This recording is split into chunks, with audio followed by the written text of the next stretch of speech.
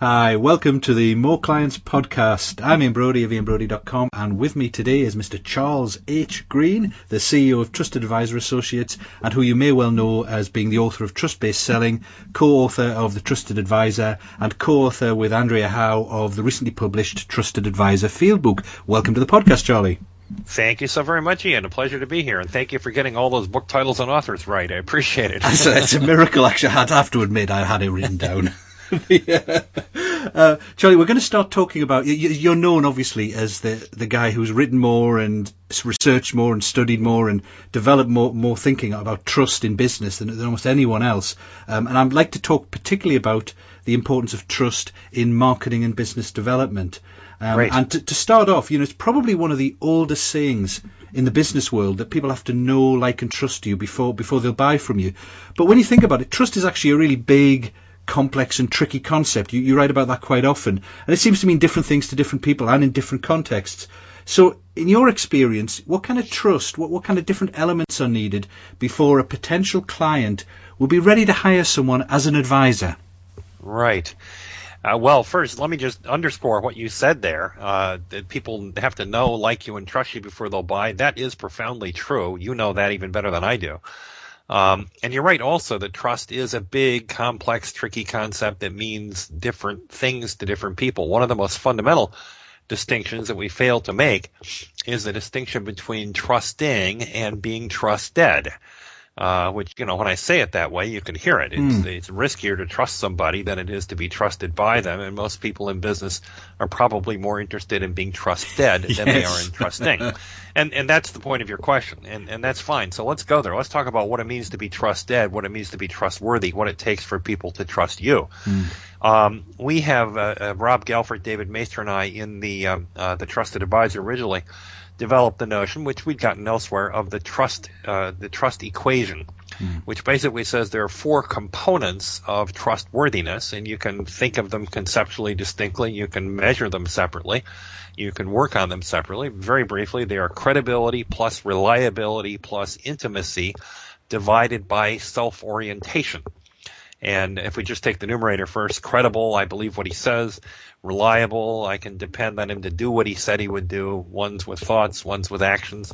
That third factor, intimacy, kind of unusual in business, but it really goes to, do I feel safe and secure having conversations about tricky issues with this person? Would I share my agenda with them? Do I think they understand where I'm coming from?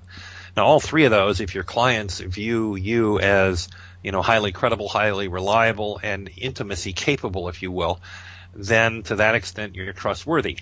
Then we have this factor in the denominator, self-orientation, which means basically the more you're focused on yourself, the less likely you are to appear trustworthy to others. And it really emphasizes this key notion that the ability to concentrate and focus and pay attention to other human beings is profoundly critical to the notion of trust. And we set it up that way on purpose to have sort of triple the weight for that particular factor. Right.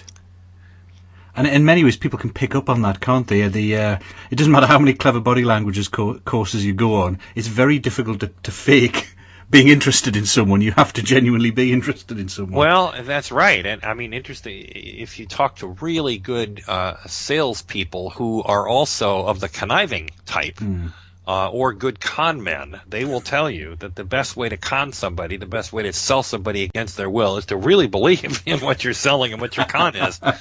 So it is hard to fake. You're absolutely right. And one of the implications of that is, frankly, we all ought to probably trust our gut instincts a lot more than we do.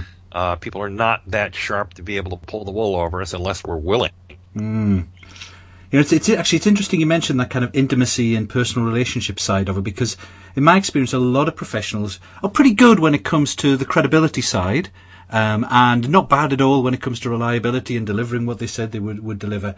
But they often feel much less comfortable when it comes to getting close and establishing that personal relationship, that intimacy we're talking about. It's like they've got to retain some kind of professional distance. Yes. And I must admit, it is a challenge for me. I'm kind of happier with the technical stuff. So is there something that people like me can do to help us get a grip of and be better at that more personal stuff? Sure. Well, first of all, I mean, you just defined the issue for almost all professional services business. That's why I have a business, because almost all of us as professionals, we are disproportionately, with the possible exception of a few professions, like I think maybe public relations is a little bit different, but management consultants, accountants, lawyers, most of the professions, HR professionals, IT certainly, have this notion, as you said, that it is all about the technical mastery. It tends to attract people who are at ease in mastering technical realms. They believe in meritocracies, and I think, and I'll include you and me in this. I'll use the word we, because I think it's equally true of us as it is of all these other folks. We don't like the idea that we might somehow be judged on something other than what we spent most of our lifetime getting really great at. We want people. I got this degree and I spent all this time and I got all these certifications, and now you tell me, it's how I smile or how you look at me. I mean, yuck. It's just not fair, is it? It's just not fair. It's just not fair. That's exactly right. Taps into that feeling of unfairness. But the truth is, it does. You have to have all those technical skills, but they are, to borrow the language of philosophy, they are necessary but not sufficient conditions. They are table stakes. They're jacks for openers. You have to have them, and one of the reasons you have to have them is because nobody in business is going to hire a lawyer or an accountant or a consulting firm, even more so, and justify to their company, well, I bought him because I kind of like the guy. That's socially unacceptable. They might admit that in their darkest hour when they're having a little drink with you afterwards. Well, exactly. But up front, and it's very difficult to justify to their bosses. Well, exactly right. And that's not, I'm not trying to trivialize that one little bit. It is very important what we say to our bosses. And we have certain rules of propriety, and they've been enshrined in laws and processes in purchasing. And those are very important. We have to be able to justify what we did on rational grounds. But, the fact is that the emotional decision to buy or not buy from somebody is very much an emotional decision. There's a catchphrase for it. People buy with their heart and then rationalize it with their brain. And I think there's a lot of truth to that. The decision to buy is a very visceral, very emotional one. So sorry for going roundabout. You asked, are there some things you can do? Yes, there are. The good news is it's a lot easier to teach an accountant, let's say, a few good emotional intelligence, interpersonal skills than it is to teach a social worker, say, accounting. That's tough. I mean, it is, all of us professionals have spent an awful lot of time, not badly spent in mastering our craft. So yeah, to really make it simple, the fundamental dynamic that drives all this trust stuff is a question of respect, oddly enough, and respect is paid by listening. So to really strip it down to its basics, and we could complicate it, but at its root, it amounts to, are you really, really, really paying attention to the person you're listening to, that client, in that moment? And when I say pay attention, I mean, are you freaked out by your own nervous, neurotic fears, which makes you unable to focus? Are you cogitating on the next brilliant thing you're going to say after they're finished talking, which makes you unable to focus? Or are you actually really, completely, truly listening to that person in front of you? That is the highest form of respect, to actually give the gift of your attention to a client. That, combined with the respect of doing a little bit of thinking ahead of time, and the respect of humbly admitting what you know and what you don't know. I think kind of the subtext in all these things is to authentically bring what you have, legitimately, no more and no less, in an attitude of respect to the client relationship. So if that sounds fuzzy and, Beatles songy, it is, but the truth is that's how human beings work too, and lawyers are no exception. Well, maybe lawyers are. But actually, as you were saying it, especially on that second one where you said, are you actually really listening, or are you cogitating on the next clever thing you're going to say? And I think there is a real challenge, because that's part of the equation as well, is credibility. So if you're so focused on building credibility, there's a risk you can stop listening and you fail to build intimacy. You're so determined to say, every time the client says a key word that you know something about, you jump in and give a clever anecdote that establishes just how knowledgeable you are, but at the same time detracts from the relationship you're building. Well, and ultimately it detracts from your credibility too, because if the other person feels like, gosh, all this guy wants to do is recite his resume to me over and over and over, what's he worried about? Why is he insecure? Is he covering up for something? So ironically, even credibility, which we think of as being one of the more rational drivers, has an emotional component to it. And it shows up in things like your confidence and are you comfortable enough being silent? Are you comfortable enough if the client asks a question to just say, no, I don't know that one? If you're comfortable with that, that tells the other party, wow, what this person says is something I can believe. They are not trying to snow me at every opportunity. They're not trying to overwhelm me with their credentials. And therefore, when they say something, I believe it. That's very high credibility. So even within credibility, it gets kind of complicated. Yeah, it's more subtle than I think many people imagine, the credibility side. Yes, I think so. Okay, so let's say you're an experienced consultant or accountant, lawyer, some form of advisor, and you're hoping to build a relationship with a potential client, but you're starting off at ground zero. You don't know them very well right now. What are some of the best ways to start building trust with that potential so that you at least start the journey off on the right foot and eventually make it to being trusted enough to hire? Yeah. Well, that's a great question for all of us, right? We've all got that issue. I guess if you have to boil it down to one thing, and let's try and do that, it would be to have a point of view and to offer it up respectfully. What I mean by that, instead of dialing for dollars and cold calling or shotgunning out, presentations or pre-planned marketing plans, give a little thought to the person who you're going to be talking to. At its narrowest, simplest form in direct phoning, they say smile before you dial, which means, pay attention to the person on the other end of the line. Don't just execute randomly. In the realm that we're talking about, much, much higher, it means don't send out a canned proposal. It means don't walk in with all your great lines. It means actually take some time to figure out what you might know about this business, what a reasonable person might be expected to know, and develop a point of view about it. If you can't say anything about the business you're walking into that doesn't add to the conversation, what good are you doing?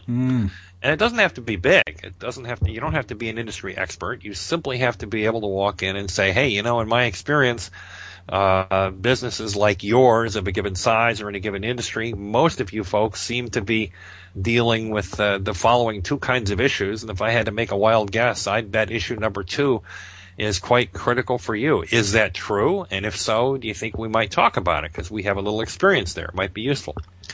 And I call that respect because you're offering something up and you're willing to take no for an answer. And that attitude, walking in, greatly increases the chance that the other person will listen to you. That's really interesting because there are 2 things there I picked up on. One is the giving it with respect. So you're not wandering in and saying you've got a problem with your inventory or whatever, arrogantly assuming the other person hasn't thought about it before, doesn't understand, doesn't know, etc. You're making an observation. You're careful use of words. A lot of the clients I know in this industry have this sort of problem. I'm willing to bet it may be similar with you.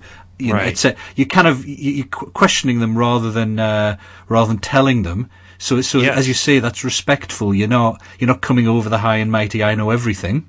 Right, exactly. And also you're taking a risk, I think, because I remember being told early on about being wary of having points of view as a consultant because it gave you less flexibility to adapt to what the client said. So there's a risk as a consultant. You go in and say, well, my experience, many clients in your industry usually have issue X or issue Y.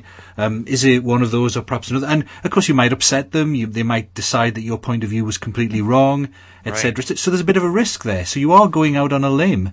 Well, you're totally right, and thank you for picking up on that. And I was taught the same as you. Don't take that risk. Don't say anything that they might come back and say, well, what do you know? You're nuts. That's wrong. That's crazy. That's incorrect. We were all taught that the thing to avoid is doing a wrong thing. But the truth is, and we'll go all the way back to trust, and this one has to do with trusting.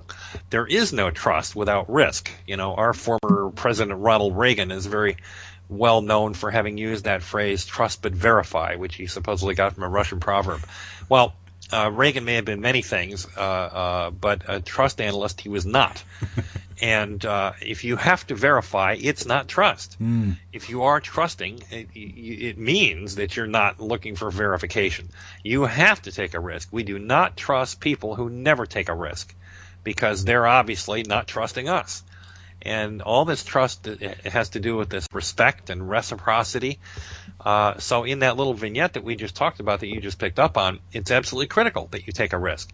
And in the very deeply built-in response by all of us humanoids, on the other end of that conversation as well. That was risky of you. Thank you for taking that risk. And I'm not going to treat you badly. So for, I'd say 9 out of 10 people, minimum 8 out of 10 people, they will respond either by saying, well, that's right, good point. Let's do talk about that. Or occasionally, this is interesting, they will actually say, everybody thinks that's the issue. But the truth is it's not. This other one is the issue. And you know what? That's actually even a better answer. Because then it allows you to say, oh my gosh, the minute you said that, I realized, of course you're right. Wow, I made that same mistake. And you say, everybody makes that, right? Tell me more about that. And at that point, you are doubling up on the respect, and you're saying to that person, "Wow, I got it wrong. I don't mind admitting it right off the bat. I am interested in your business. Tell me more." Well, everybody loves to talk about themselves. Everybody loves to educate other people about their business. 9 times out of 10, that's a winner. You have showed that you're, able to listen, able to learn, and you are interested in them, and you're off to the races at that point. And at least you knew something. At least you knew something. Yeah, and as you pointed out, you're willing to take a risk. We don't trust people who never take a risk. Yeah. That is true. You do. Again, it's one of these things people pick up from other people that it's difficult to disguise, or you do. If someone's being very cagey, if they're deliberately not stating what they really think, right? You do feel less close to them. I certainly do myself if I know that people are just waiting for me to say something so they can agree with it and say a whole load of things. And I know equally as well if I said something completely different, they'd agree with that and go down another route. Yeah, you're right. It doesn't build trust. And for any of your listeners, this plays out at a systemic company level too. There was one of the big four, I don't need to mention who, had some work done in Latin America, a survey, how are we perceived? And one of the findings came back for this firm that they were perceived as arrogant. Well, now, if you know accountants, one of the last things they think of themselves as being is arrogance, certainly not as a whole firm. And they felt slighted, shocked, offended, horrified, hurt. Us arrogant? Well, it turns out all that's going on there are the clients saying, we can't seem to get an opinion out of you. You won't express what you think. You won't tell us. And therefore we decide, absent any other data, we'll call that arrogance. Well, that's what we do. If one person doesn't fill in the blank and say what they really think, we fill it in for them. And you just lost control over what they fill it in. So you're better off taking that risk and speaking. Yeah. Okay, so you've made that good impression initially, and let's say you've been hired by someone to be their advisor, their accountant, lawyer, etc., and you've become an established supplier. You've done work with them. What would you say is the key to going further? Because as you talked about in the Trusted Advisor and the Trusted Advisor Fieldbook, there's a level above being a regular supplier where you do become that first person that they call when they're thinking about something they want someone to bounce ideas against. What are the steps to getting to there? Right. Well, let's keep it simple. If the right thing to do walking into a new client is to offer a point of view, then I think the single most right thing to do maintaining an existing client is to get in the habit of continually saying, help me understand. In other words, it's an opening to another question. I notice this thing is going on over here in your business. Help me understand why that is. Or as I get to know your business better, it's always struck me, that the receivables are far higher than I would have expected. Help me understand why that is.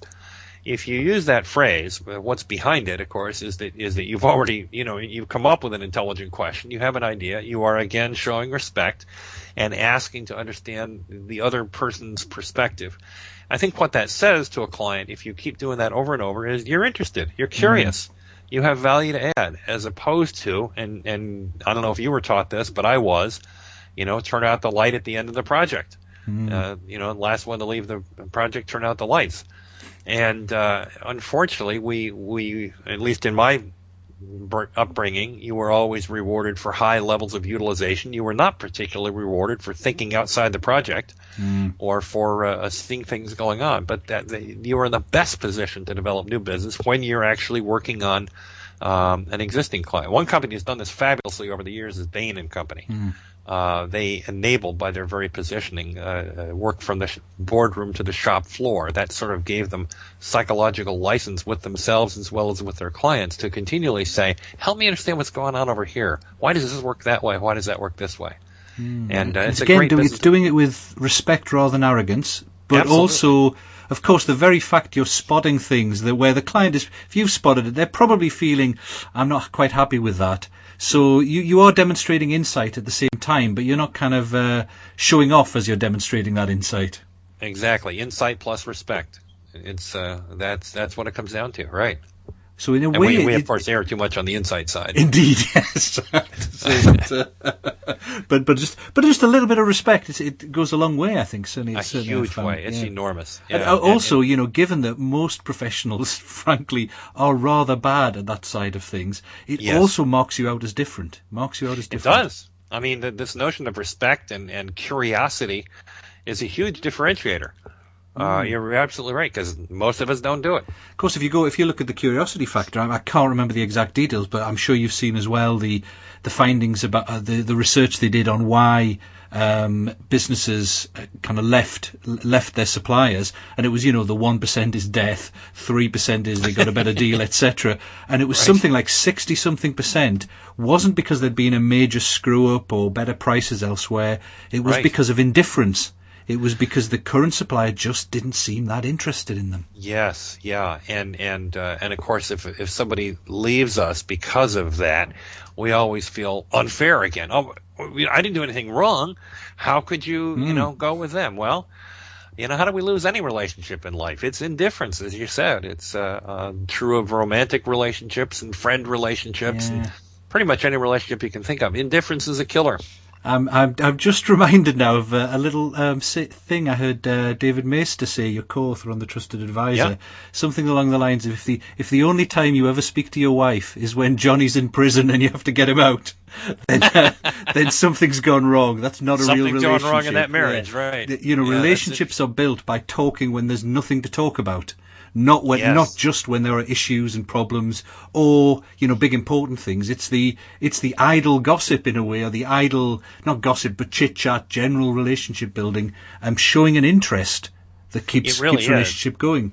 And again, we tend to shoot ourselves in the foot by saying, well, I don't want to bother them if I don't have something useful to bring to the party. And once again, we're all focused on the content and the expertise and not on the white space between the lines. Yeah. Which is where it happens, yeah. And that is so true. That is so true. Okay, well, we are just about out of time. Thanks very much, Charlie. I mentioned at the start that you'd recently written the Trusted Advisor Fieldbook with your colleague Andrea Howe. Right. Obviously, it's a follow-up to the Trusted Advisor. Did you, and Trusted Advisor published about 10 years ago, I think. Did you find anything new has emerged in terms of trust in those 10 years? Or what we're talking about with the Fieldbook, it's about tools and techniques and getting even more practical with it? Well, it is more on the practical side, tools and techniques, but there is one big thing I think that's changed, and it's simply the environment. And it's the subtitle we gave to the book is how to develop leadership skills. I don't have it in front of me. You think I know it by now, but leadership skills and the relevance of trust to leadership. When we first wrote that book. A comprehensive toolkit for leading with trust. That's our subtitle. And leadership's key there. When we first wrote the Trusted Advisor, at least in my mind, it was aimed at professional services people in their advisory capacity. It really didn't have that much to do with trust. I mean, with leadership. Since then, the world has gotten flat, squished, stuck in the cloud, integrated, collaborative, LinkedIn, any combination of words you want to put. But what it means is that the relevant unit of business is no longer the company, it's the person. And the way that you relate to people is no longer through vertical, hierarchical chains of command. It is through influence, persuasion, and the development of trust. And so the book hasn't changed that much. The concepts haven't changed, but the world has. And therefore, these trust skills are extremely relevant in a way that they were not 10 years ago to people in any realm of leadership. And by the way, that includes a lot more people than it did 10 years ago. Yeah. It used to be you pick all your leaders and you send them off to Crotonville if you work for GE, and Jack Welch would come and teach you for all the high potential people. Well, these days, everybody has to be comfortable with the skills of persuasion, influence. Let's call those leadership. So that's the conditions have changed. That's my quick answer on it. Oh, excellent. Okay, well, I am sure that anyone who's read the original Trusted Advisor will be rushing out to grab a copy, or perhaps using their computer to do it on Amazon or wherever. Right. You know, I think, as I said in our previous chat where we talked about the trust quotient, that, you know, it really is one of the foundation books for the professions. And my copy is in the bookshop. I'm on my way as we speak. Oh, it hasn't actually made it to the UK yet, to my local bookshop in Wilmslow. I did check last time I was in, so I may have to resort to Amazon. I do like to help out the local economy, but I'm going to have to make it to Amazon. Well, I'll have to have a word with the publisher about that. That's mention that bookshop. Absolutely, I will. So thanks again, Charlie. Been a real pleasure as ever, and a pleasure, Ian. I look forward to speaking to you again soon. Cheers, then. Very much. Thank you. Bye-bye. Bye now.